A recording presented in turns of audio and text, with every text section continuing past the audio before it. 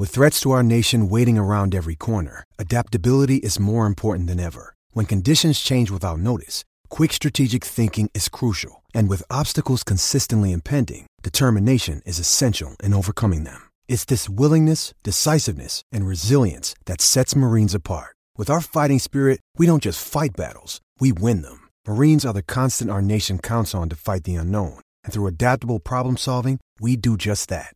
Learn more at marines.com. This week on the Town Tailgate podcast, let's just say, I don't know, Julio, a whole lot of get off my lawn bullshit. Yep, that's right. We're going to be talking about the Fernando Tatis drama and the unwritten rules of baseball. Sneak preview, they suck. Then next we go into the domination of the Giants this past series with a sweep, and the struggles with the Diamondbacks, dropping the first two and then getting a pretty convincing win today. A little bit of a roller coaster. After that, kind of go into a very interesting little thing. Julio, I don't know if you saw this week. Wait, you did, because we just did a podcast about it. The A's are the number one increase in TV viewership for the entire league. We kind of talk about why we think that is and how it's going to affect potentially the league going forward. Then what's up? And then we're going to be closing out with a new segment we like to call Does It Work or Does It Not? Where we're going to be talking about the first month of baseball in the new COVID world. How has Major League Baseball done? How have the new rules done? As well as Oakland A's in the first month. They've been a great success, but how have they looked as a whole? Then, of course, as always, we preview the coming week and we pick our essential tailgate tools of the week. So, time to start tailgate. We just pulled up. Let's set up these beer pong tables and let's start drinking. What do you say? Yeah. Let's do it.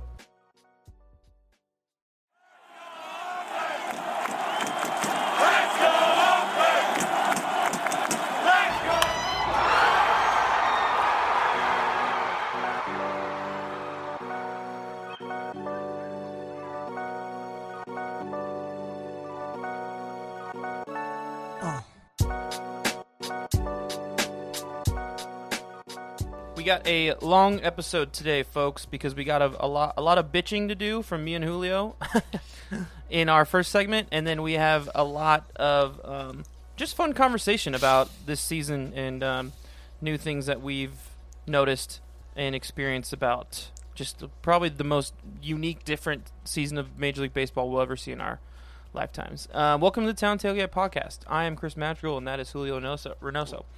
I know so because I'm Reynoso. What's up? There it is. Have you ever said that to someone before? Or did you just think of that off the top of your head? I think I have used it. If someone's like, I know so, and I'm like, I know so? I'm like, Reynoso. I've used that on somebody before, and I've probably... I actually fucking dig that. That'd be like a good Twitter handle or something. I know so. No, it's a great, if I was like a TV lawyer... A TV lawyer, like on the commercials. Like you're saying, did you get whiplash from a car accident? And was it your fault? Did you have food poisoning?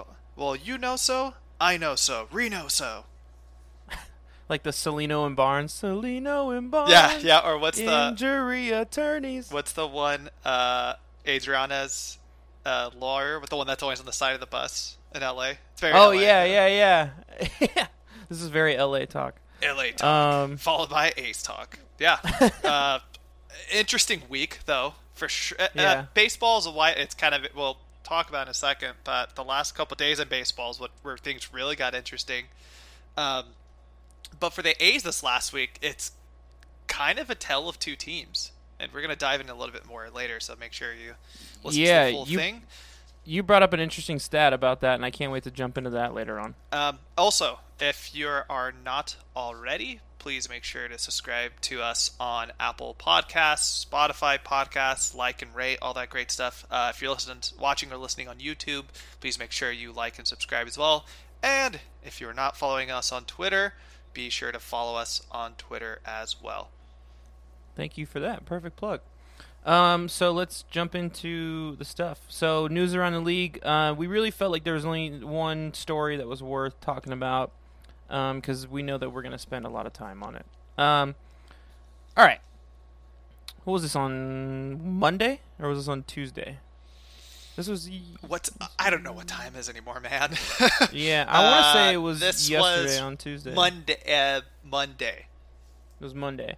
So, on Monday, the San Diego Padres were beating the Texas Rangers 14-5, right? It was 14-5. As most teams do, yes. Yeah, I mean, like, sometimes you have a blowout and sometimes you don't. So they're winning. Blowout.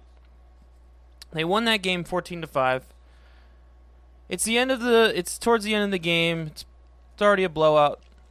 Fernando Tatis, probably the best player in baseball this season, comes up to the plate, and he gets 3 straight balls. 3-0 count. If you watch baseball, most of the time, most managers, especially in today's world, on a 3-0 count, they give you the sign of take. What a take is in baseball is literally exactly what it sounds like. You take the pitch. You don't swing at it in the hopes that it will be ball 4 and you'll walk. 90% of 3-0 at-bats, this is kind of the way it goes. But certain hitters get the green light and they swing on 3-0. I don't know if Fernando Tatis got the green light or not, or if he was just like, fuck it, I'm swinging. But he swings at a pitch, and 9 times out of 10, this is like a fastball right down the middle because the pitcher knows that the hitter's not going to swing. He's going to take the pitch. Fastball just right down the middle of the zone. Tatis just fucking hammers the ball with 3 men on. So, grand slam, goes out of the park, just fucking crushes it, hits a grand slam, runs around the bases. Very next pitch, or batter, I think it was the first pitch too. Very next batter, first pitch, throws it directly at the next hitter. Umpire stops, calls together his fellow umpires. They talk about it. You're kind of thinking like, okay, that was intentional. He's pissed off. He should probably get thrown out of the game. He does not get thrown out of the game. In the press conference after the game, the Rangers manager, whatever the fuck his name is, I don't even care anymore. He's a fucking douchebag. The Rangers manager says in his press conference when asked about the Tatis grand slam on a 3-0 pitch, says, "Back when I played, it was an unwritten rule that when you are losing by a significant amount in a game, on a 3-0, you do not swing." Twitter has gone apeshit the past couple days over this. Most people, I mean, I follow most people my age, so maybe that's just who I'm following. But most people are more on the side of unwritten rules are for pussies. Fuck that shit. And I'm sorry to Julio's dad. I know you say that I curse a lot, but I can't help it. No, it's great because I don't think I told you about this, but my brother Mondo had texted me the other day. Shout out Mondo, what's up? Yeah. And he's like, you guys, I listened to the show. You guys are doing a great job. He's like, I like that other guy. He cusses a lot. Has a lot of passion. So it's just my thing. It's your whatever. That's your way of communicating. Anyway, so yeah, okay. Go ahead. Yeah, so, I'll let you go. Yeah. So what? Okay. Manager, his name's Chris Woodward, and the weirdest thing. Okay, Chris Woodward, yeah. Bitch. Good to know. Yeah. The weirdest thing, too. You would immediately think that the team would have your back, no matter what the scenario is. And if you watch kind of like the clips that have come around and circulated from it, you see like Eric Hosmer is kind of letting the Rangers dugout know, like, hey, I got it. And you see him in between the innings. He's talking to him like, hey, you shouldn't be doing that or whatever. We don't know what the full conversation was. But that's kind of bullshit. And then after the game, you have Jace Tingler. He's the manager for the Padres. Was apologizing for Fernando Tatis, and then they made him Fernando Tatis apologize after the game. Another thing too, Jace Tingler actually came from the Rangers organization as a manager, so there's probably like some weird connection there. But if it were up to me, Fernando Tatis is the season he's the best player in baseball as of this season. He's only he's 21. The dude is still learning. He's gonna be the franchise of the Padres, and he's gonna be a great player for a long time. From what everybody's saying is true. From what we've seen this season, and then your manager's not going to defend your guy and have his back, if I were Padres ownership and leadership, I'd be like, if you pull this shit again and you don't defend him or any of your players in that situation, like, dude, you're gone. I think that's unacceptable to me. Be like, yeah, I didn't know that his manager didn't defend him, so that's kind of fucked up. No, yeah, and it's if you were to be like, hey, yeah, we understand that's a kind of thing. It's a learning experience. We'll talk to about it, but like that's different. But in coming out and saying he apologized, he does nothing, I'm like, it's stupid on these unwritten rules. Like this. I just don't understand like the idea behind the unwritten rules. So it's like, okay, so behind this specific unwritten rule. So like are they supposed to just like keep trying to strike out and like lower their personal stats and just like not even try while the other team is like trying to, you know, come back and score so that like they can make a competitive game? Like, what the fuck? If I'm the team that's blowing the other team out, I don't want you coming back. I don't want you anywhere close to the score. I want to whoop your ass, and I want to send you home. Like, there's nothing in my DNA that would be like, yeah, you know, maybe we'll just lay off for a couple innings so they can make a little comeback and make an interesting game. No, fuck you. You're fucking losing. So like, it's not my fault that you suck. That it's simple as that. It's not my fault that you suck. So I'm gonna keep playing well. Yeah, pitch better. Simple as that. Pitch better. If you're down 3-0, don't just throw a fucking fastball straight down the middle, assuming that I'm not going to swing at it. Because, like, I have every right to. Everything in the rules says that I can do this. Unwritten rules are for fucking pussies. That's really what they are. And if if I was the pitcher, because my logic is, I'd rather throw an outside pitch in a 3-0 count, something that's going to be a little lower lower in the strike zone, because if I leave it up, like, we don't know, that's gone. I'd rather give up one run and a walk than give a grand slam.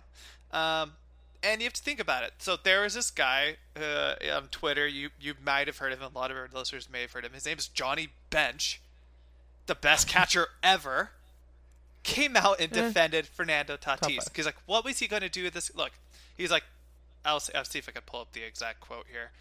But more or less, what's he going to... Okay, here we go. So you take a pitch. You're 3-1. The pitcher comes back with a great setup pitch, 3-2. You're ready to ground out into a double play. Everyone should hit 3-0.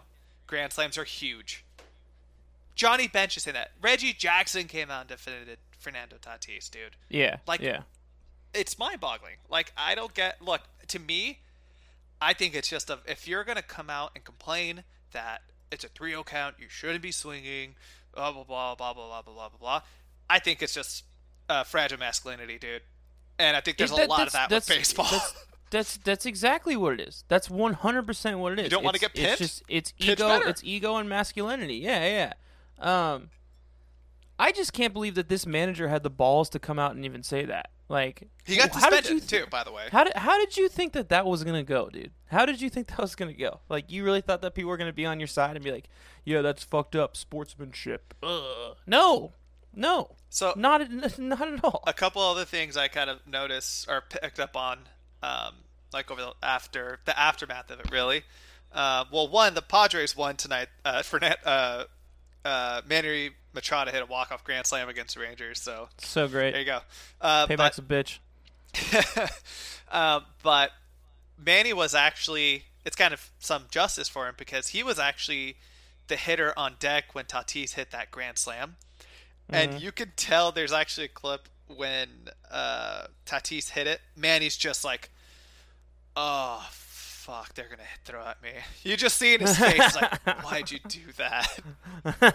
Just like, man, he knew what he was going to get hit. Oh, man. But the other thing was, on last night's game, Tuesday, they actually, they posted the game score, the Rangers, and they turned off the replies on their tweets, so nobody was able to reply. That was like the ultimate bitch move, like the fucking ultimate bitch move, to turn off your replies on your tweet. Like, get the fuck out of here.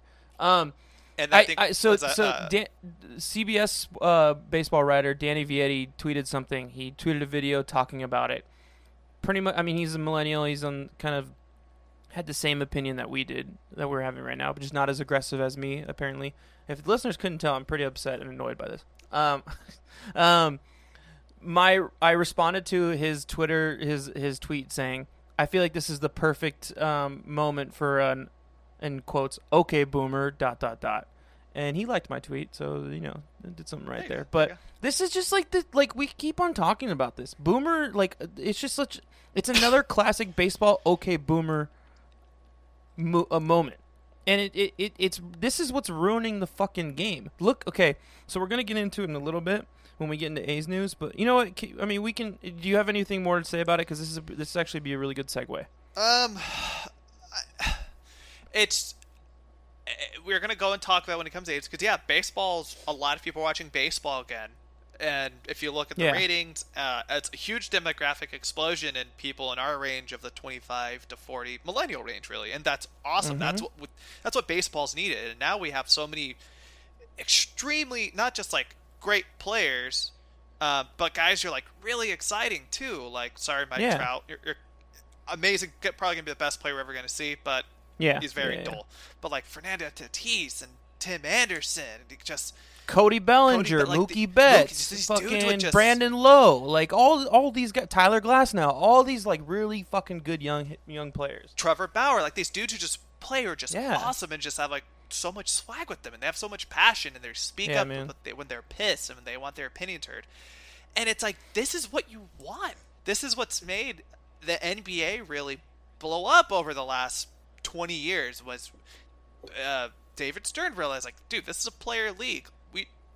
We shouldn't be making these guys wearing suit and ties when they're not playing. Like, let them wear what they want. And that's a huge culture explosion, and it impacted everywhere. And it's like, this is a grand opportunity for baseball. You could really, really bring in so many people. When you're doing dumb shit like this, you have unwritten rules. I mean, it hurts. But there's no such thing as bad PR. So... It wasn't an unwritten rule that black players weren't allowed to play in Major League Baseball. Right. Yeah. So like, just shut the fuck up. like just shut the fuck up, boomers. Anyway, great segue. So, I think that's like that mentality is what has killed baseball. The old style, like get off my lawn, type of mentality with a lot of these older either managers, older baseball writers, because a lot of the baseball writing community is older generation, Gen X and baby boomers. It's not until really recently that media companies have noticed the older people, the older writers, and started hiring younger writers like Jessica Kleinschmidt, like Katie Wu, like Jeff Passan, Danny Vietti, like all these younger people. So it's been a little bit better, a little bit younger coverage. But so the ratings for general baseball have gone up this season, but in particular, the three teams that have increased the most in ratings in this season, which is all three of them were 280% plus, which is insane. Like that's just like, I mean, tripling your viewers in one season is crazy. The A's were the number one television ratings increase in the league. Number two was the Los Angeles Dodgers. I think a part of that is because the Spectrum deal is over. I think. I was gonna say. I think they made their team more accessible. Reason. Yeah. And then the third team was the Tampa Bay Rays. So Julio, what are the three things about those three franchises that really are the most like what is the common factor in these three franchises? I know what it is, but I want to know if you can point it out. The common thing. So it was. Let me have to read the A's. It was A's, Dodgers, and the Rays, the Tampa Bay Rays. Well, one, they're all super exciting teams. Mm-hmm. They're all good, obviously. They're all great. They're all really good teams. They have a lot of exciting for it. I can tell you easily with the A's and the Dodgers. I think just being in such a massive market in the Bay Area and Los Angeles, with the new COVID world, and a lot of people like myself were working at home now, and I watched baseball. Chris and I were kind of arguing about this earlier because like he's been watching basketball playoffs all day. and I'm still watching baseball all day. I'm still, even if it's like, I was watching Tigers, White Sox for like a while earlier. Yeah. But with the Rays, I don't know. Okay, now I'm interested. What do you think to that connection? It's highly correlated to our last segment in the unwritten rules with the older folk. They're a younger, fun team. They like to play baseball, and they have fun playing baseball. They're flamboyant. They're funny. They do stupid shit. Like, they're just... It's simple as that. When you watch a game, you never know what you're going to get out of these guys, like the funny, stupid stuff that they do. That's why I think people watch them. That's really that. And yeah, like you said, it was, what was the demographic, was 18 to 35 that they're growing that much. Like, that's what people want to watch. They don't want to watch like the old ass Giants and Hunter Pence like using a cane to get from first to second to like off a double. Yeah. I mean, yeah. So the other thing that, again, a little bit of a slow week with the baseball news. Something we happened tonight. We're not going to get too heavy into it because it is a developing story. We want to kind of see what the true fallout is going to be. But during the Reds-Royals game, it was a doubleheader, or a back-to-back game.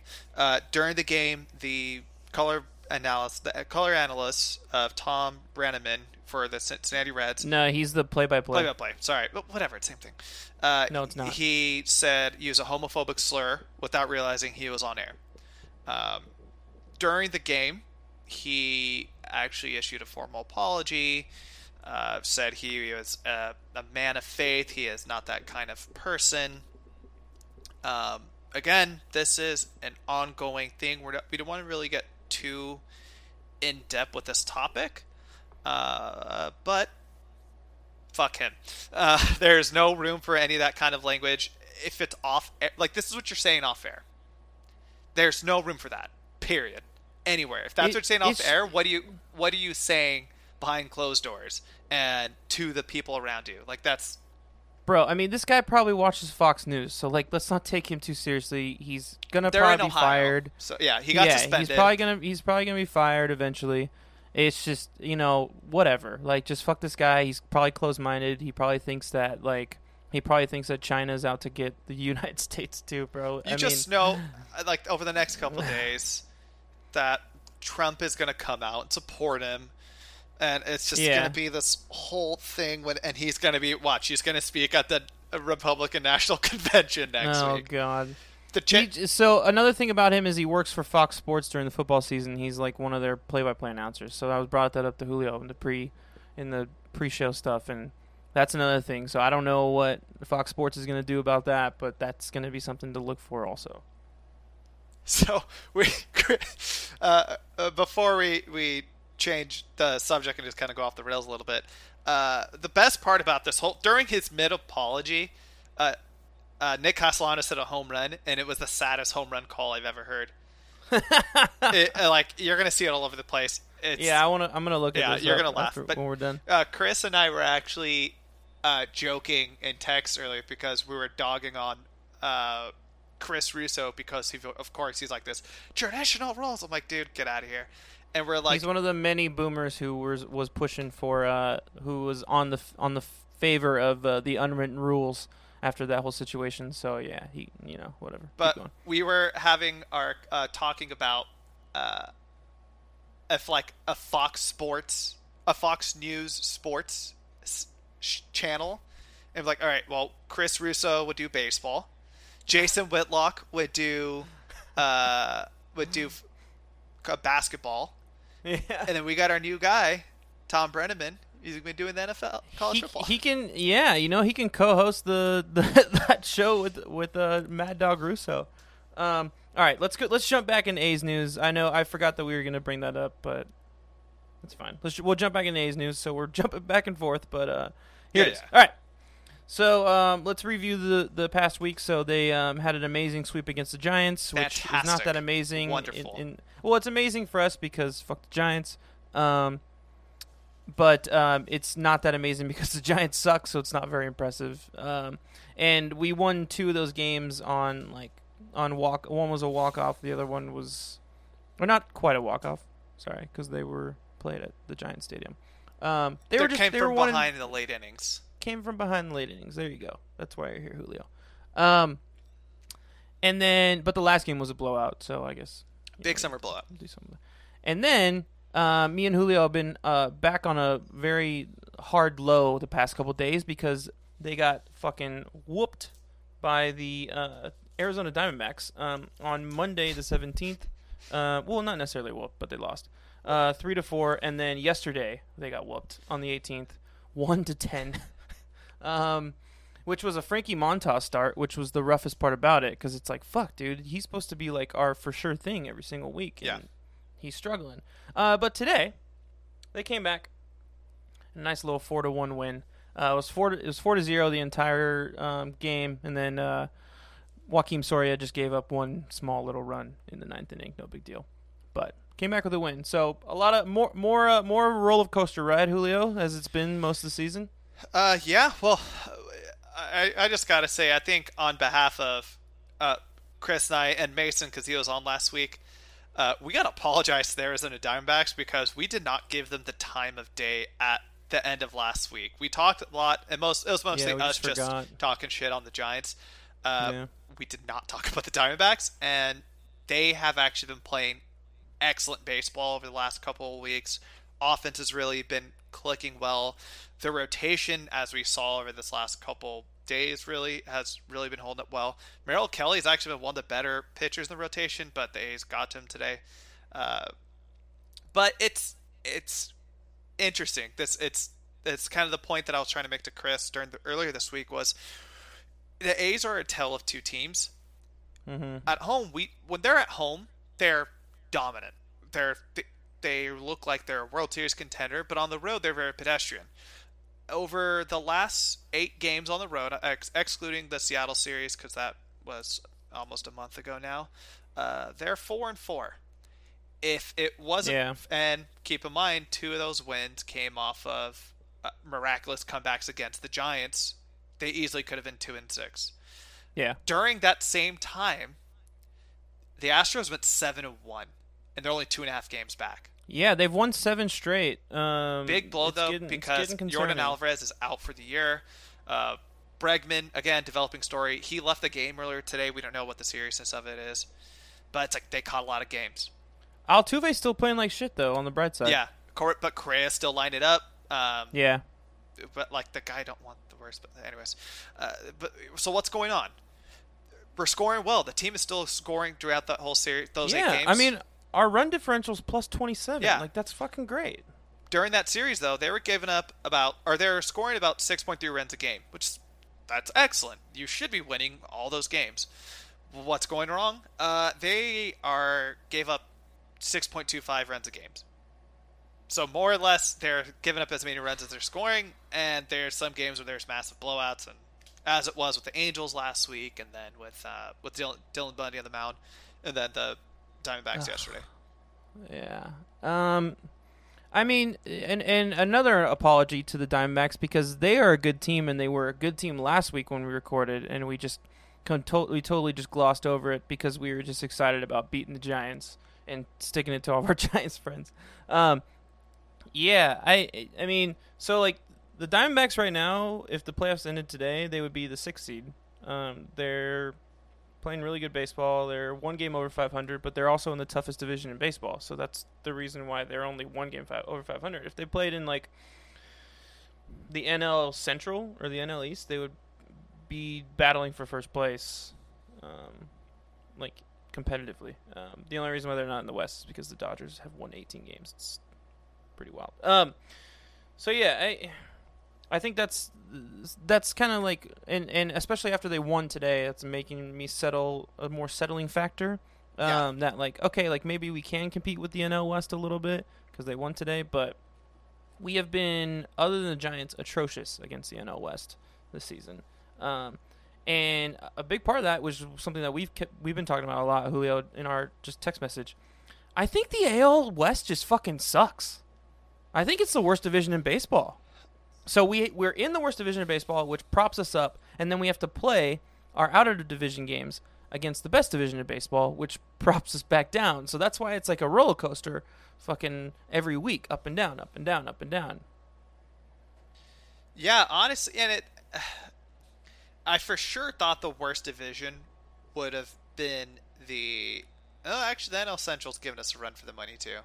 But I thought for sure it was going to be the AL Central because... Yeah. Detroit, huge rebuild. Kansas City, huge rebuild. I personally thought the Indians were going to be a worse team this year, but their rotation's been lights out.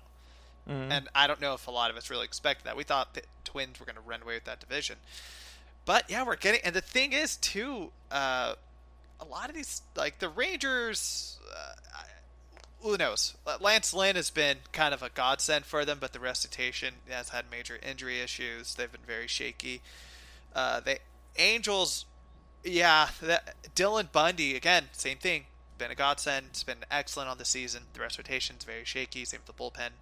And then Seattle will come back with their hockey team in a couple years. Dude, the Kraken. The Angels have 17 losses, man. That's a lot. And like it's like I know that they missed Rendon in the beginning, but they only missed Rendon for like a handful of games. Like I don't know. They've just I'm starting to feel better about my just constant shit talking on the Angels this entire offseason. Well, they've been hit pretty bad by the injury bug. You look at Ohtani he can't pitch for the rest of the season. He missed some time hitting wise. I know. Look, he's let me have that little faith in that guy that I really like. No, I like watching him play. Don't get me wrong. Jordan Simmons has been out. That's true. Rendon missed that first week or so. I have Justin Upton. I can't remember if he was out or not. But yeah, they've had injury issues, and that I think, knock on wood if you're with me, the A's have actually been pretty lucky when it comes to injuries so far, outside of guys like Bert Smith and then Puck, I guess, and then Montas over this. Mm-hmm.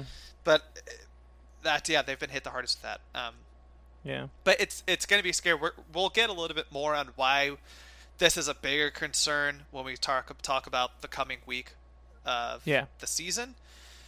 But I think as of right now, we just got to be happy because Luzardo pitched arguably his best game as a major league starter tonight. Yeah, he was really good. Lights out stuff against a great offense. So. Yeah, so for the listeners, the stat line on that is, because I'm sure you want to hear it if you haven't watched the game. He's pitched 6 1/3, only had 4 hits, 2 walks, and 7 strikeouts. He was pretty dominant. It was a lot of fun to watch. And it Montas had a bad start. He'll bounce back next week. I'm 100% confident on that. Chris Bassett is consistently doing Chris Bassett things. I know Mason isn't very, we talked about this last week. He's not very high on him. Doesn't think he's like a number 3 starter in a rotation or in a playoff series. But he continues week after week after week, proving that he is consistently going to be an above average pitcher, which you can throw that in the number 3 slot in a playoff game series if you really need to, and you know what you're going to get out of him. Maybe he gives up 2 or 3 runs. You just got to depend that the offense can go run for run with the other team, and he's been good. Mike Fiers is all over the place, so it's been nice having that consistent veteran in the rotation to ground everybody. I think, especially the young talent.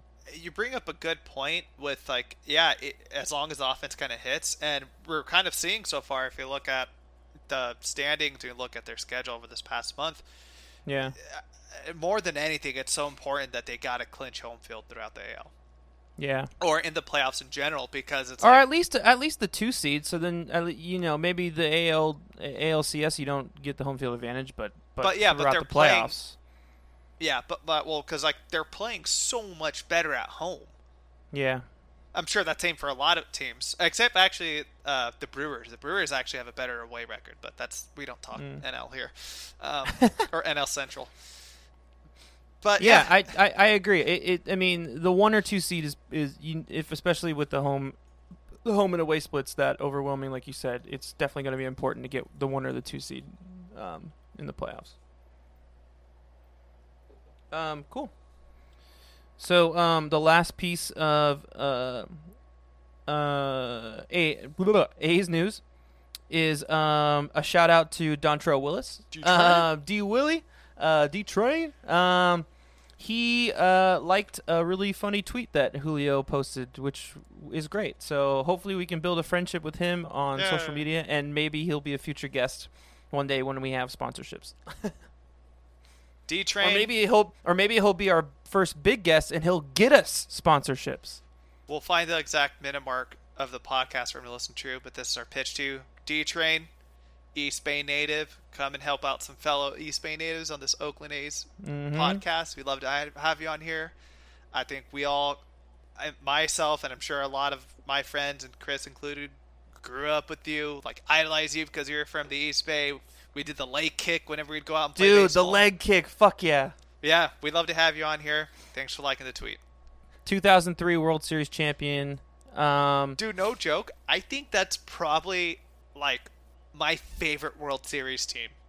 I loved playing with the Marlins in like MVP Baseball 04. I have a lot of thoughts on that, and we can get into that off air. Or maybe another podcast. Maybe we can go into we'll do it on your podcast. Oh yeah, that'd be a good one. Our favorite teams to play with from MVP Baseball 2005.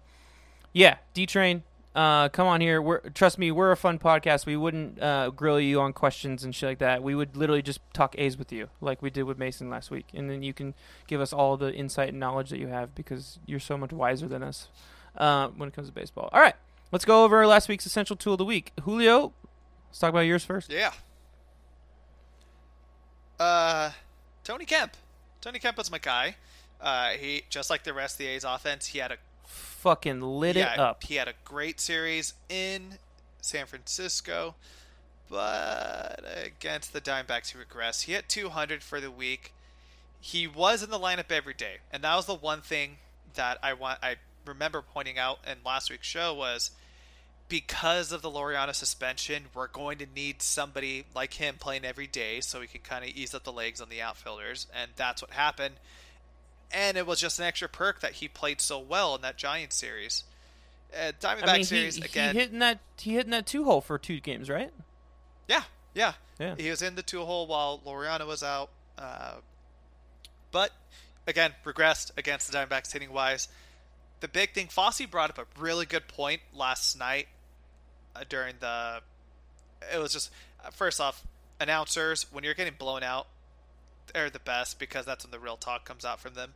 But he brought up a great point because it looked like Tony Kemp was trying to just swing too hard. He's trying to swing for the fences, and he's like, "Yeah, these are awesome players. Like, you're not going to hit for home runs." He was like, he compared him a lot to Jemile Weeks, which is like, not the best power guy. He's not a power guy, but hey, great contact, good speed, good on second base, and yeah, it proved it. Like, if you can just kind of do that, don't do anything extra, you should be able to be like an everyday second baseman for the A's. Do you think because he had a good weekend, at least, not week, but weekend, and because Pinder isn't hitting so well that he's going to be the regular second baseman for the rest of the season, like the everyday guy? I could see he'll it. Keep platooning. Yeah, I could see. Yeah, Pinder's fallen off a little bit hard. He's kind of running into the same issue that I think the team as a whole does when they get in these offensive lulls, which is they go big or go home. They just love swinging for the fences so much, and when that happens, that's when you see, again, great game tonight. They struck out like 9 times. That's what happens. When you go big or home, it's cool. When you do hit it, great turnout, but when you don't, you're going to strike out 9, 10 times, and I think the A's are actually they're first in the league in terms of strikeouts as a team. So that's what happens. And I think Tony Kemp is that kind of player once he realizes that, like, work the count, get on base, he can swing for single doubles, he'll be great. But yeah, I could see him really taking this position for the rest of the season. Yeah, I like him there. I feel comfortable with him there, even when he's not hitting well, as long as he's like further down the order, not taking up more at bats than guys who are hitting well. Especially with Laureano back, he'll be in that 2-hole, so it'll kind of work out. But I trust him. Especially on defensive side as well, so I think that's the move. And who is your guy? Let's do Mason's first. Okay. We'll do mine last because you guys both picked great ones, and I picked I didn't pick a bad one. I picked the middle of the road one. Mason's was Mark Canha. Mark Canha again also lit it up, and he played well against the Diamondbacks too. Just didn't get really any help. He had 2 home runs in the past week. Played some really good defense, especially against the Giants. Had like 2 great catches in center field. Again, taking over that center field spot for Ramon Laureano. Moving from left to center, and then Robbie Grossman played left field all weekend. He's been, he's just being Mark Hanna. This is what he does. He plays solid defense. He has a lot of heart on the bench. Really boosts the guys up and gets them riled up and excited. He can cover a lot of ground out there. He very disciplined at the plate. And he hits home runs and flips bats. And it's out of the pack Mac. Good pick by Mason. Why did you say it with that accent? That's his name on Twitter. It's I know, out of but the pack, why'd you? out of the pack he's Mac. Not from Boston. He's from. I know. He's from. San Jose. He's from. Yeah, he's from Why'd you there. say But with that's how it's fucking spelled on his Twitter. Out of the pack Mac. Out of the park, whatever. Okay. Fucking look it up. No, it's I know out of the pack I know Mac. that's his handle, but I don't think that. Okay. Anyways. Sorry, yes. Julio. Some of us like to have fun and use you know what? Hey, accents for comedy. The unwritten rules is to not mock Boston Of podcasting? accents. Yes, of podcasting. No, please. I think the exciting thing, though, going off topic, is he actually got some time playing at first base. I believe it was the blowout yesterday. Not that Matt Olson's never going to lose that position, but it's always reliable to have somebody like Mark Hanna who, if the unthinkable happens where we lose one of those core guys or the corner guys, you can easily slide him in and take over that position. Yeah. I can't remember who the baseball writer was earlier today that tweeted during the game after he hit that 2-run today. It's like he's consistently one of the most underrated players in baseball. And absolutely. I'm like, there's so many teams that would die to have somebody like him, and I'm glad he's with Oakland. Yeah, absolutely. I mean, I would put him in the top 10, maybe top 8 left fielder in all of baseball. Okay, I know. Yeah, definitely. He got some big... He's a consistent 25 home runs. He's going to hit around 260, which in any other ballpark in the country would be like 270, 280. Yeah, he'll hit like 250, 260, and he'll play above average defense. Like, he got some love during the MLB position rankings over this past offseason. Yeah, he was in the top 10 for sure. So yeah. All right. So my essential tailgate 2 of the week was Robbie Grossman. We all picked guys, who were gonna impact the Ramon Laureano suspension. Yeah, Robbie was just good. He was average. He did his normal thing. He, one night he'll get 1 hit, one night he'll get 0, the next night he'll get 2 or 3. He had a home run in the series opener against the Giants, which was really cool, but I benched him on my fantasy team, so that kind of sucked. Yeah, I liked him. He played well. I didn't try to go too crazy with this pick. So yeah. He's playing for that contract year money. Yeah, that's a good point. Who's your player of the week? I am going with our local dude, with Stephen Piscotty. I like that one. Was on fire this last week. Grand slam. Yeah. Batted .292, 3 home runs, 12 RBIs. He torched the Giants this weekend. And I'll be honest, I know we've talked, I don't know if we've really talked about it a lot on this podcast, but Chris and I have talked about this a lot offline as well, maybe on his other podcasts. I was very shaky on what Piscotty was going to do this season. Last year, injured majority of the year, we really didn't get to see him to play at all, and when he did play, he just wasn't playing well, especially compared to his first season where he was like in the 260s, hit 25 home runs or 20 plus home runs, and he was looked awesome. He looked awesome in right field, very serviceable guy, and then last year fell off. I fell off the train, but this season, if the A's were to do their own comeback player of the year award, so far in the season, it's been him. He's been so good for that offense. I was blowing up Chris a lot this week and texting him in all caps saying, put him in the 2 hole. He deserves to hit up higher in the lineup, especially with how well he was. And honestly, Laureano, he came back from suspension last night. He didn't really do much on the hitting wise. I think he went 0 for 2 or for 3 tonight. If he's going to keep up that trend over this next week, don't be shocked if you see him drop down a little bit and Piscotty moves up there if he's going to continue this. Also, Matt Olson's hitting 165. Like, it's cool he gets a home run Dingus. often, but yeah, that's kind of shitty. Well, plus they play him so shifted. There's a lot of stuff on why nobody like his shift is insane for Olson, but yeah, I have all the same feelings except for I was not down on him this offseason. I knew that it was a nagging injury all last year. Like that's tough to get over, and they needed him, so he kept on playing hurt because they needed him to stay in the hunt in such a long season. Like, same thing with Chris Davis last year. Like, that just can really kind of like fuck with your momentum, and you can never really kind of put a couple good games together to get some for the season. I knew he was going to bounce back. He came back fully healthy. He did a lot of working out in the offseason during COVID.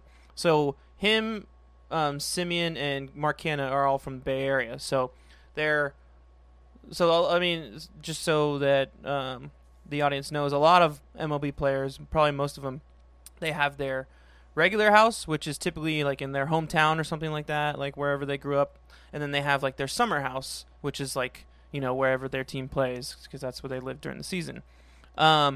Simeon, Piscotty, and Canha, they don't have a summer house. Their summer house is their home house, so they're the only ones who live in the Bay Area year round. And they got together during COVID like a couple times a week, and they just like worked out and played and just kind of did it on their own because they're homies. And that like I saw a couple videos of him in his workouts, and he looked fine. Like he's playing better. He struggled a little bit. The second week, he played really good the first week, struggled a little bit the second week, and then he totally picked it back up after that. He's got a huge arm, which is so important in that outfield. Just knowing when you're a team going up against running bases up against an outfield of Mark Canha, Laser Ramon, and Stephen Piscotty, like that's why so many guys get held up at third, because they know all three of those guys can just sling it at him. And yeah, I mean, if you look at his stats from his past couple of years, like the only bad seasons he's had have been, again, like injury-ridden seasons. So I was confident that he'd be good. He's yeah. But before we jump up to your player, I think the one thing that you brought up like a great point about it is, I think the being able to work out from home and all that was beneficial in this crazy COVID world we have right now. But especially for him, knowing how close and everything that his family has been through, being able to be home majority of the season and not having to have insane road trips, I can imagine that's been so beneficial for him, just to be with his family and spend that time and be able to go home after a game and all this other fantastic stuff. So I'm so happy that he's playing well right now. I hope he continues the pace. Especially for his dad. So, like, obviously, his parents have been married for a long time, so when his mom passed away, his dad needed some hobbies. His dad's retired. Last year, he was infamously known. He went to every single home game for the A's. It's a little bit tougher for him this year. He can't go to the games, but, little things like that. It's important, like, being close to his family and watching his son play. So yeah, I agree. Cool. Who you got? It's down to the wire. I'm deciding between two guys. Did I take your guy? No. Okay. No. Okay. I want to pick Marcus Semien because he had a huge comeback week this week, and he's hitting so much better. But I also just wanted... Okay, so Marcus Semien is my player of the week, but the player who I want to talk about, who I want to give love to, is Joakim Soria. Joakim Soria has been a fucking gold in our bullpen this season. After like a really tough 2019 season, signed this huge contract, $8 million a year for 2 years. Did not perform up to what we were expecting. He was supposed to be like our go-to setup guy. This year, he has only allowed, so up until today, he had not allowed a single run all season, and he had gotten a lot of a lot of pitching appearances. He's been so solid as like our go-to like close game shut it down towards the end of a game, like bullpen pitcher. Today he earned his first run, late run that we were talking about earlier, and late in the game. Like ninth inning, gave up a hit or a run or something like that. That was his first run of the entire season. He's been fucking great.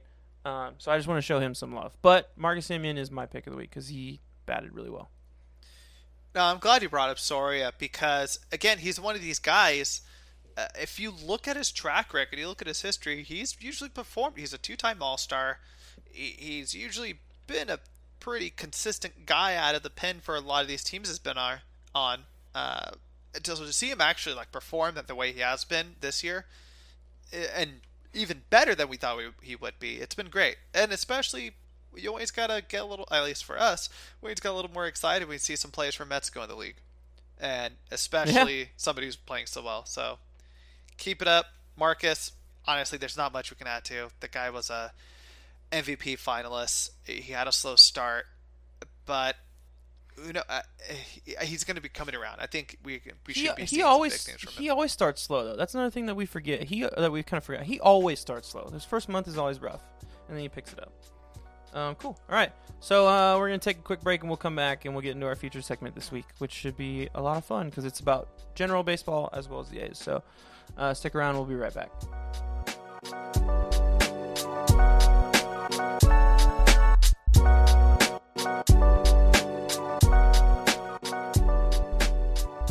All right, everybody, welcome back.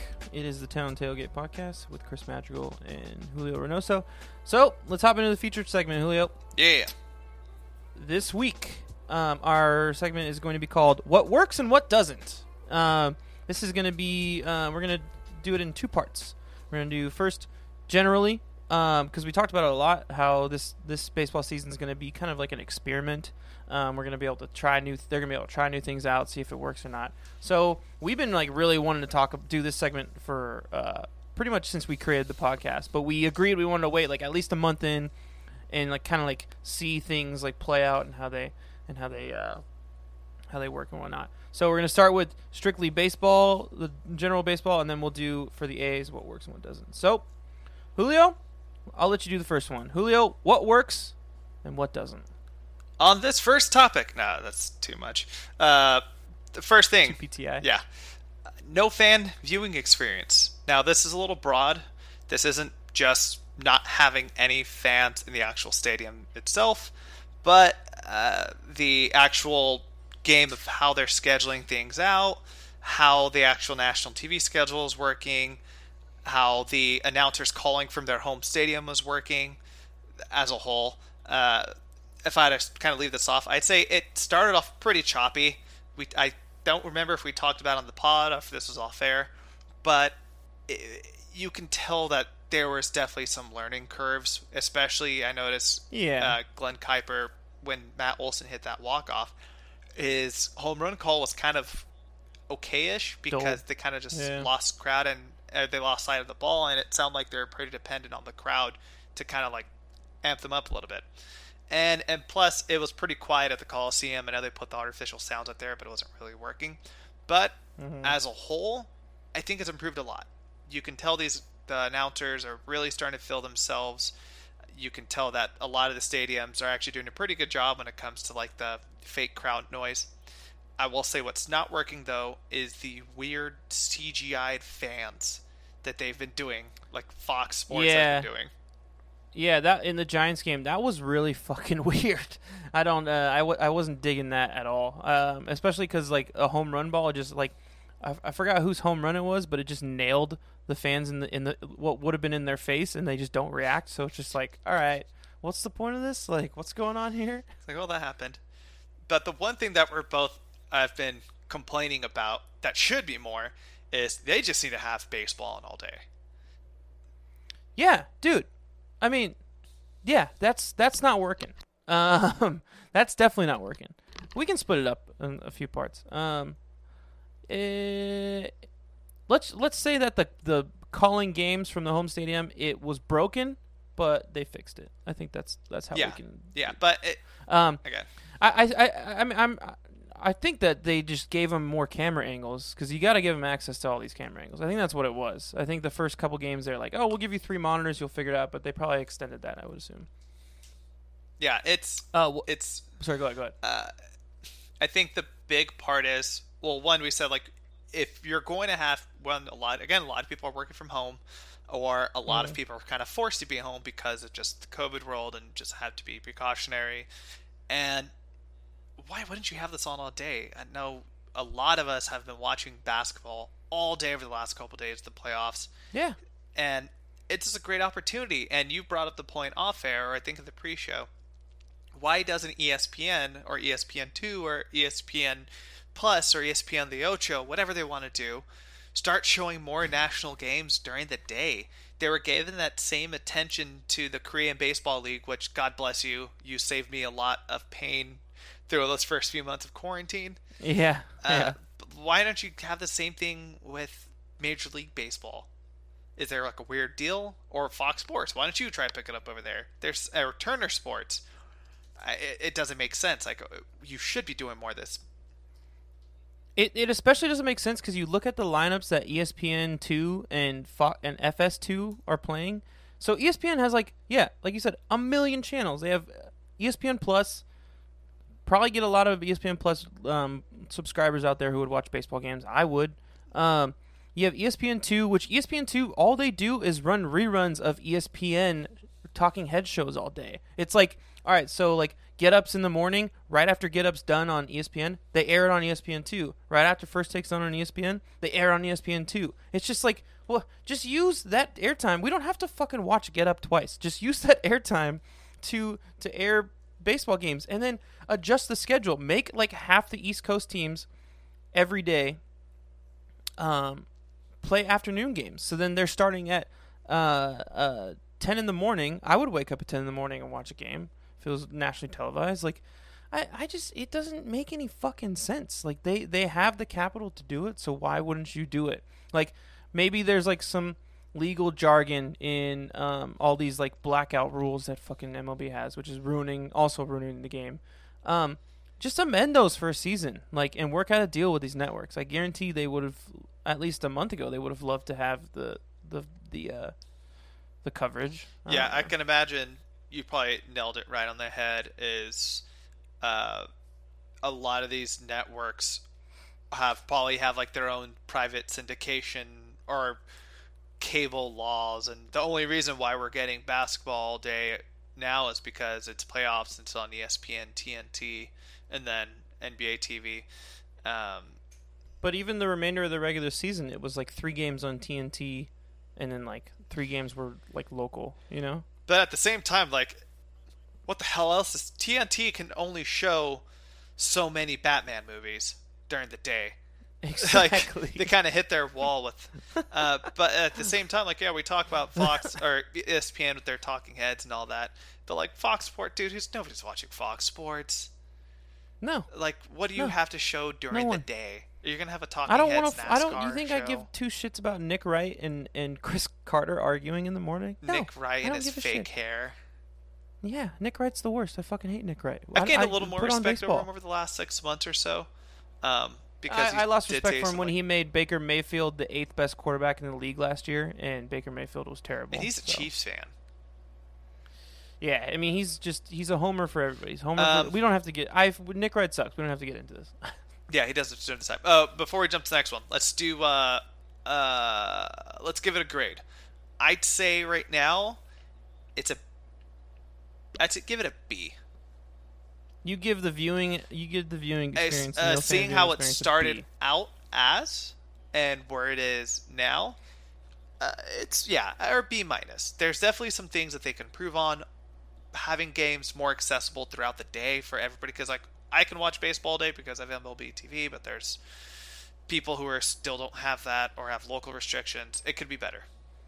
I totally disagree. It's a C minus. It's barely passing. It's just like, just spread out your games. Like, you don't have to like, so you, in terms of why most regular season games these days are at night is because they want fans to be able to come to games. So you do it after they get off work and they go to a game, and you can sell tickets and you make money that way. If you don't have to do that, if you can't have fans and you don't have to get any revenue that way, why the fuck are you doing games at night every night?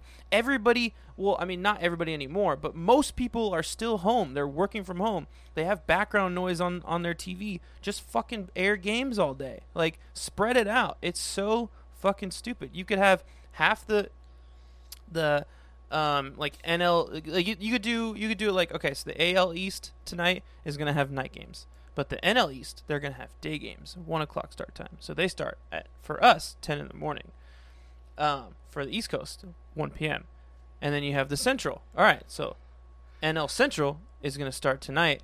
Do night games tonight. But then AL Central they're gonna be afternoon games. So then they start at 11 o'clock. So then we're just running through games all fucking day. Just like basketball. It's just, it's typical poor planning. All right. It's the little things. Next topic. All right, Julio. Extra innings. The extra innings rule for a man on second. I think, personally, it definitely works. It speeds up the process of the extra innings while also making it a lot more exciting. Sometimes you go through extras and it's like, okay, cool, strike out the side. But having a man on second, even while you're striking out the side, it's just like, it's that extra little push that makes it just a little bit more intense, and you tune in a little bit closer. And it gets kind of like how the pressure goes on the pitchers and whatnot too. I absolutely love it. And how they, you thought going into the season there'd be a lot of sacrifice bunts to move the runner over to third. They haven't been doing that a lot. It's been kind of surprising and kind of cool, and I love it. And then it kind of rides up the score a little bit too. I think it works. It's awesome. What say you? Yeah, I love it. It was one of those things that I think there was a lot of questions going into the season. Other leagues across the world have been doing this rule before, but it's kind of like the same thing with a lot of us are doing with fantasy football and stuff like that right now. It's like, hey, this is the year to try out some weird stuff. Why not give it a try? And it's been great. Again, preserves pitchers' arms. The one thing I'm still a little confused about is how I haven't really looked into it either, is how the scoring goes. So if who is charged with the runner on second? Is it whoever is pitching the previous inning? Is it whoever is pitching now? Because technically, whoever's on second is the person who made the last out. I don't know if you earn a run. So it's just like hogwash. You give up a run, but I don't think you earn a run as a pitcher. So, okay, so let's say hypothetically, let's say it's A's have Simeon on second and Laureano's up to pitch, and then Jose Leclerc does a pitch home run. He's only charged with one run then, right? Because it's I think so, but I'd have to pay closer attention. I haven't noticed. So next time there's an extra innings, we'll keep track of that so we can see. Or we'll look at the pitchers. We'll look at the pitchers' ERA beforehand, and we'll look at the pitchers' ERA after. But at the same time, too, I feel like I'm not really paying too much close attention to it because of the anxiety of the runner being on second. Honestly, what I'm saying is we'll make a note of it now, and we'll try to do that moving forward. What would you give it? What's your grade? Oh, this is an A. Yeah. This is a top-notch move, and great job by Major League Baseball finally thinking outside the box and being open-minded. I hope they keep this. It's great. I love it. What's your grade? I would give it the same as the Emma Stone comedy movie. Easy A. That's an easy A. I would give it an A+. But again, I think there's still a little, for me at least, there's a little confusion on how the run thing works out, but that's so minimal. It's been awesome. I hope they keep it. Yeah. Good job by you, Robbie Manfred. Good job by you, Robbie. Next up. All right. Next up, Julio. What works and what doesn't? Our next one, this is the last one for the MLB. The Universal DH. This is the first season of the Universal DH. I can't. What? Well, I'll think of the grade a little bit later. I'll tell you. I'm trying to think of the term for it. Honestly, it seems too early to tell. I think I can't tell, man. I can't tell either. I think the long term, this is going to be great for baseball as a whole. If this does stay, and I really hope it does, because you're going to provide 16 more roster spots for guys who are on their last legs. Creating jobs. You're creating more jobs. There's going to be a lot of guys who in the NL who are going to be getting older in age. They want to still stay with the said team. The team wants to keep them. Well, guess what? You have a DH spot.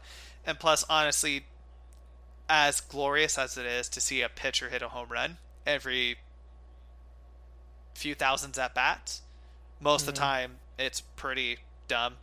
But the thing is, we're not really seeing any specific teams take advantage of that right now. We're not seeing. I think the Dodgers was like a team. The Dodgers and the Cubs were two teams I thought for sure were like they have a surplus of players who would take full advantage of this, especially somebody like Kyle Schwarber, who's kind of a defensive liability, and they've kind of been rotating around. And same thing as the Dodgers. They don't have an everyday DH. They're kind of rotating guys around, giving people, which is honestly that's a good way to use it too. Whereas you look at like Nelson Cruz is 40 or pushing 40 or 41, and he's still dropping bombs in the DH spot.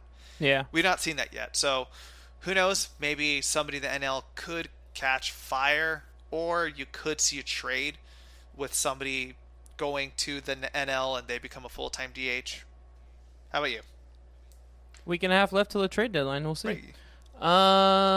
Yeah, it's too early to tell, man. But I'd like to say it works because, like you said, it creates jobs. But I don't know. I haven't looked up the stats. I feel like the writers will come up with those stats at the end of the season, which will be nice to see. But I don't. I mean, I've been pushing for this for fucking years. Like the entire thing about the whole pitcher spot is just it's a waste. In like the NL homers who like fucking argue about, oh, it's not real baseball because you don't have to use the strategy of the pitcher spot. Like, no, you're not using strategy for 2 fucking innings when they hit those 2 innings because you know they're gonna bunt. So it's like, okay, cool, this is a fucking wash of an out. It doesn't become strategy until like the 6th inning, where now you actually have to like strategize the way you pitch down the entire lineup. It's completely different. So.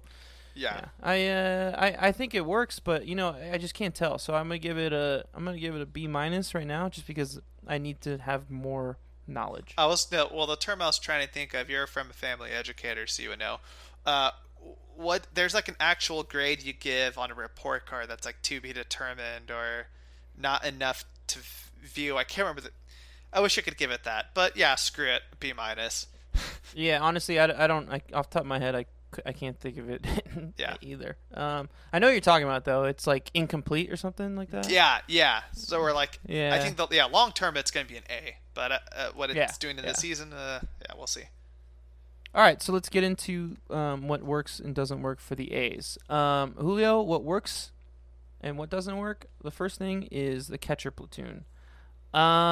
It's fucking working, bro. These 2 young guys are fucking crushing it. It's so great because Sean Murphy, not so well with the bat. He has his good days, he has his bad days, but defensively he is a stud.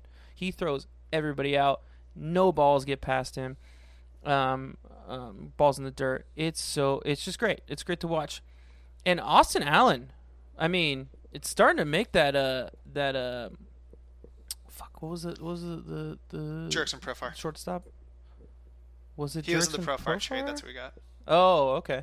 Jurickson Profar trade kind of worked because he's still very young, 26. He's killing it with his bat. He's playing pretty solid defense, and they both hit. I mean, again, like Sean Murphy, has his days, but they more or less both hit very well against their respective sides of the plate. I'm liking it. And the best thing about this, Julio, both guys are locked up till 2026. We may never see a new catcher for the A's ever again. Yeah. Like, it's great. But they're both 26 and younger. I think Sean Murphy's 24. Austin Allen's 26. It's fucking awesome. I love it. It is working. Yeah. I love it too. This was one of the positions I was hoping we would get some sort of aging catcher who could at least come in there and like teach these guys, or if they were to fall through, they kind of back. Oh, so that's why I was like really hoping like Stephen Vogt would resign, or there was rumors of like maybe even a Matt Wieters. But it's turned out really good so far. The offensively, they're doing enough again, Austin Allen's been good. combined they have 3 home runs, I believe like 7 RBIs. If you always got to look at these platoons as like one mega player. The great thing about Sean Murphy, excuse me, he walks. He is so patient at the plate, and he gets on all the time. You already mentioned they're great defenders behind the plate. I have noticed, though, especially with this Luzardo game, and this was something that we talked about off air in a previous show, was you're going to see Murphy's connection a lot with these guys he pitched with in the minors. So when Luzardo's up, of course he pitched lights out with him behind the plate. When Puck eventually does come back, I imagine that same expectation. But so far, we don't really need too much from them offensively because, again, there's so much power up and down that lineup. Them getting 3 home runs combined is already enough. And you brought the best point of all. It's like they're on contract for another 5 to 6 years. So fantastic. I'd give it like an A- so far. I like that. I feel comfortable with the future at catcher moving forward. Even if one of these guys falls off, we still got the other. That's the best part about it. And the catching platoon has always kind of worked for us. Think about like 2002 with Derek Norris. 2002? Or 2012. Sorry, 2012. 2012, 2013, Derek Norris and Stephen Vogt. Like that platoon worked really well. Mm-hmm. John Jaso when he was kind of in that platoon too. Well, you said 2002, and I thought of Ramon Hernandez and Adam Melhuse.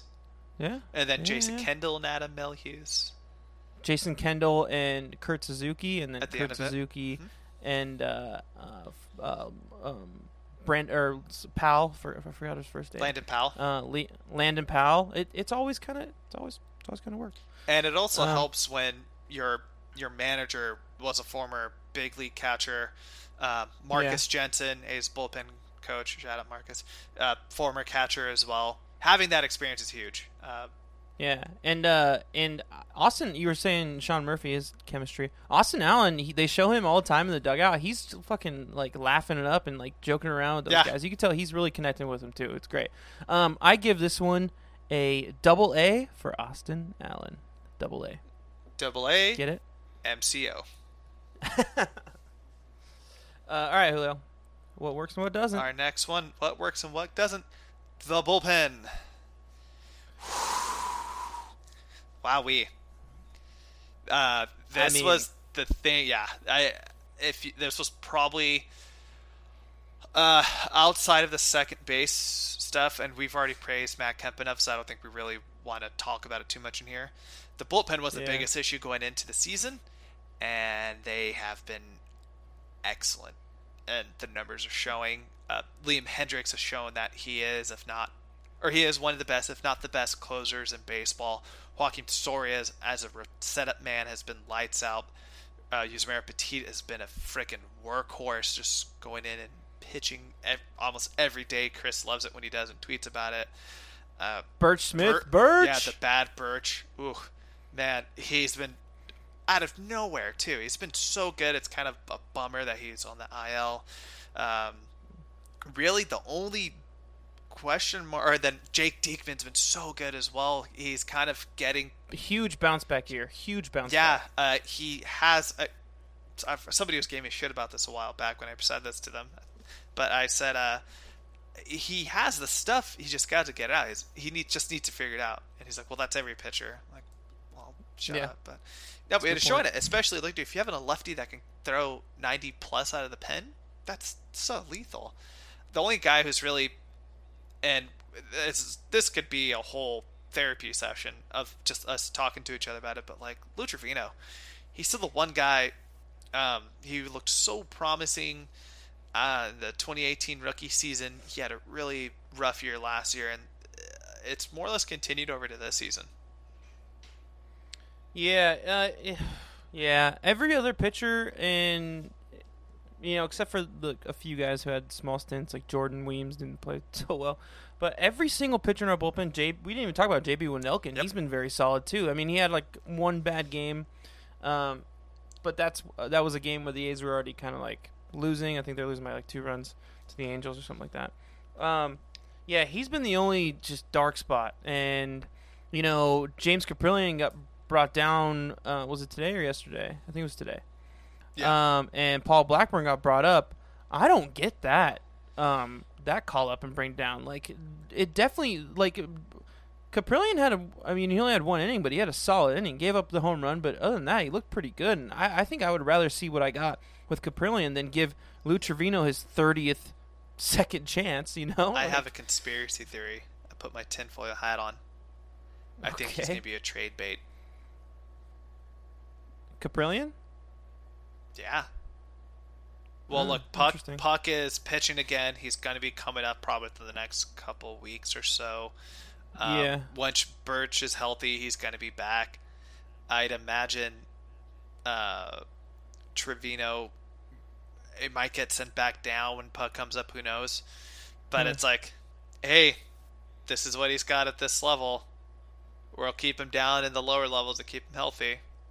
I wouldn't be shocked if I'm sure we'll talk a little maybe next week about any potential trades or anything that would kind of make us excited with the trade deadline coming up in a couple weeks. That, hey, conspiracy theory hat. All right, interesting. I'm hoping that we get some interesting articles from Passan and Rosenthal and Slusser and people who would know some stuff, so we can talk some potential trades next week. All right. So what grade do you give it? I'm definitely works, by the way. Definitely works. Yeah. Definitely fantastic. I'd give them an A+.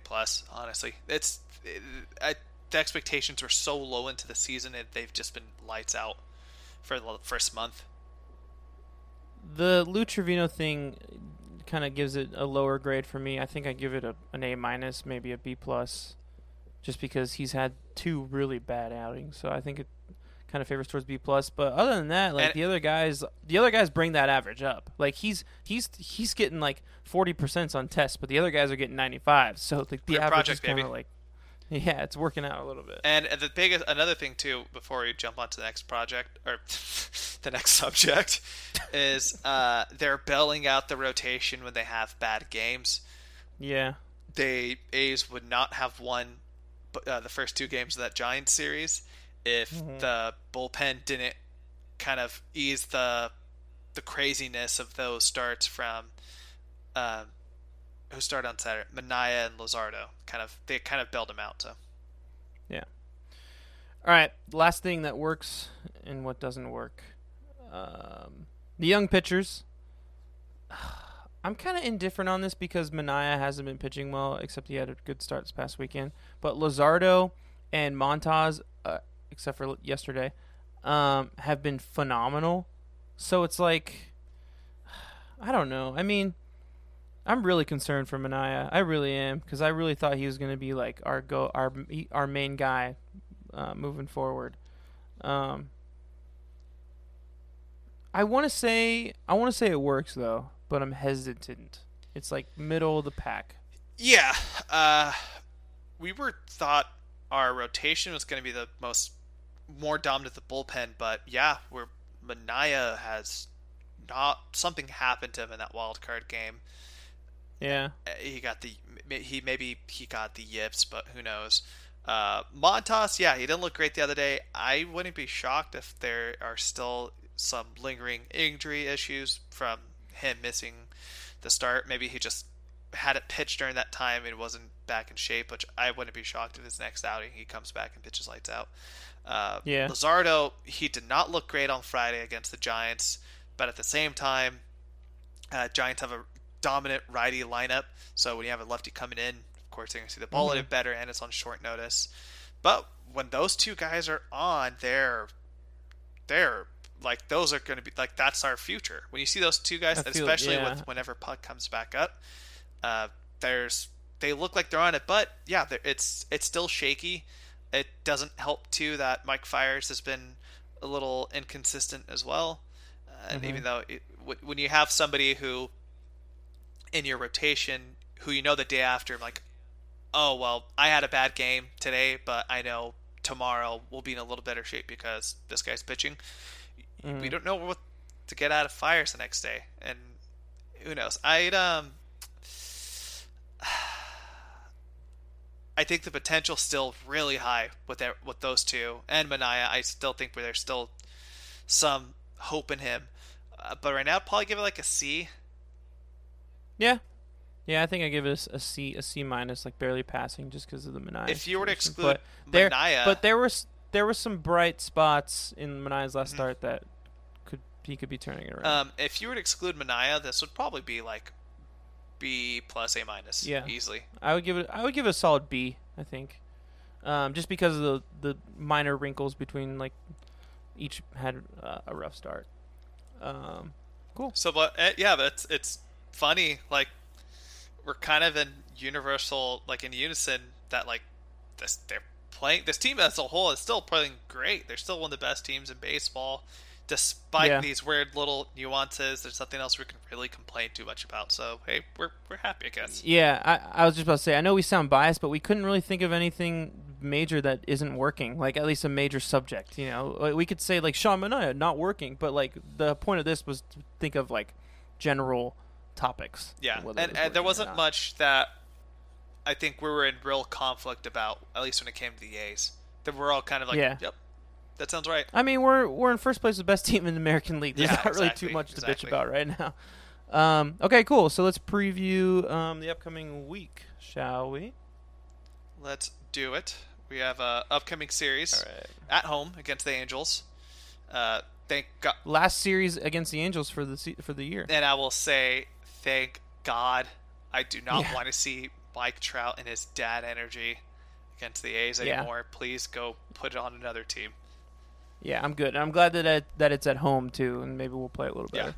And then we head to Texas, and we get to play the Rangers. We get to play the team that's managed by the biggest boomer in the history of baseball, the pussy who said unwritten rules. I'm just kidding. Chris Woodward. Yeah. Then we go to Texas to play the Rangers.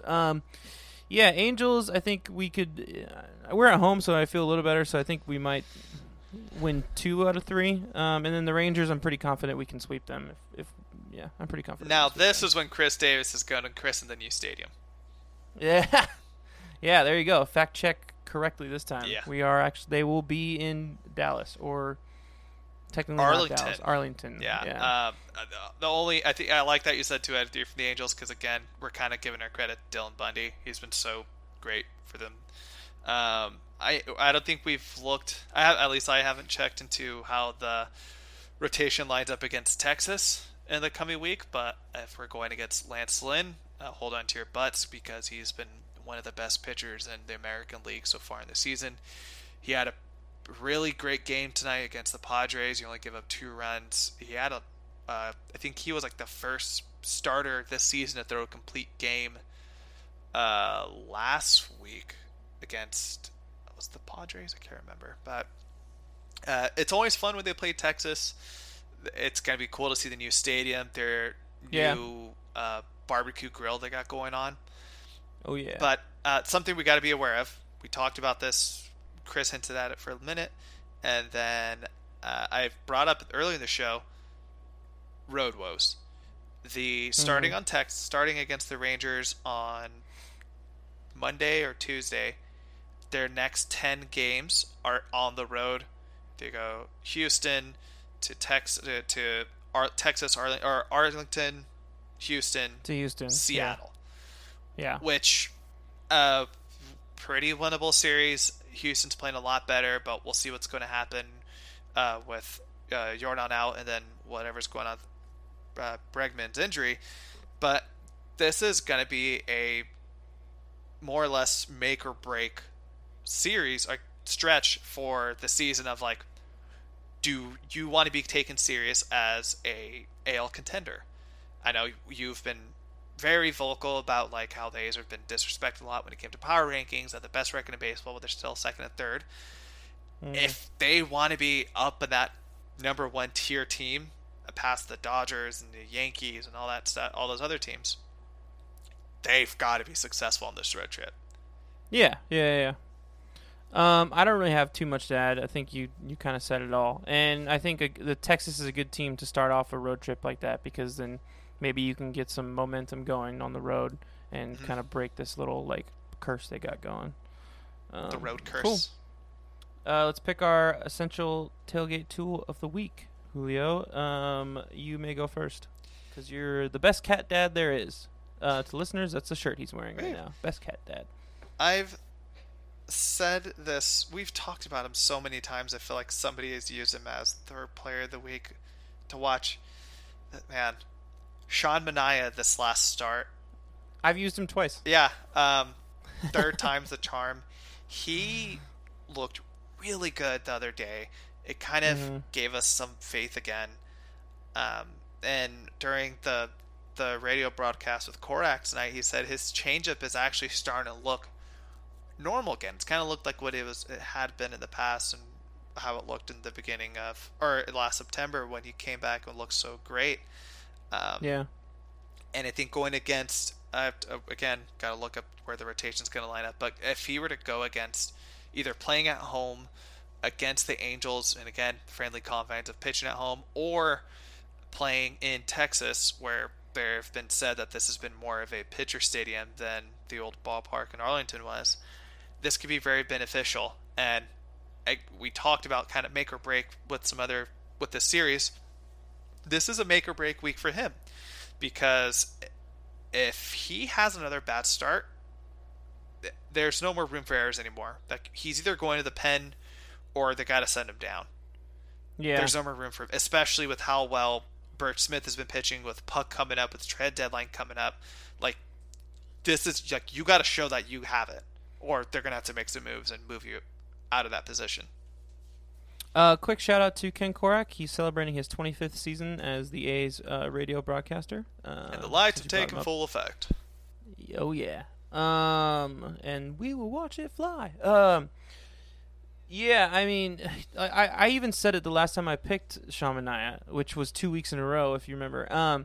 I said he's going to keep showing up on this tailgate tool of the week, because until he like starts to show some promising, like puts together some promising starts, because he's going to be the guy in the rotation to watch, because Paul Blackburn just got brought up, like you just said, and AJ Puck is looming around the corner. Yes, I know that they had talked about he's probably going to be a bullpen guy, but when it comes down to it and Manaea's not getting it done, we're going to have to figure this out and fix it. Manaea is very good in the first 2 innings, and after that, he falls off. So I like that one. All right, so mine is more positive note. Stephen Piscotty. Hey! He's hot. I just picked him up on my fantasy team because he's so hot. He, again, you said he had a really good week, batting 290, 93, I think you said, this past week. He's got to keep it up. I want him to keep doing that, especially with Olsen kind of in at least an average slump, batting average slump.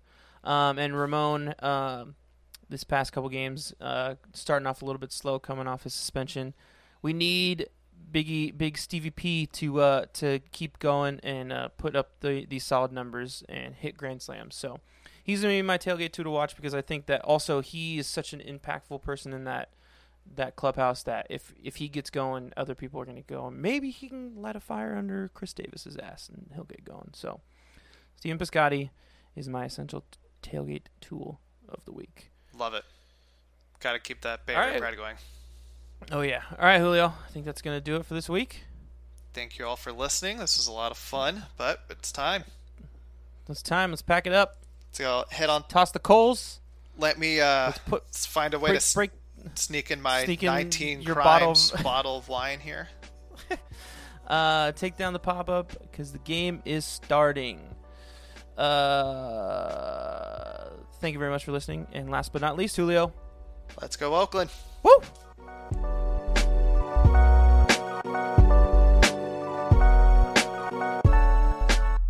The Town Tailgate is an independently produced podcast. It is written and executive produced by this guy, Chris Madrigal, and my partner in crime, Julio Reynoso. It is sound mixed and edited by yours truly.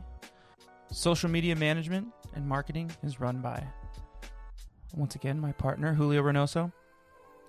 And a special thanks and shout out to my brother, Larry Madrigal, for composing and producing our theme song, as well as graphic designing our album cover and artwork.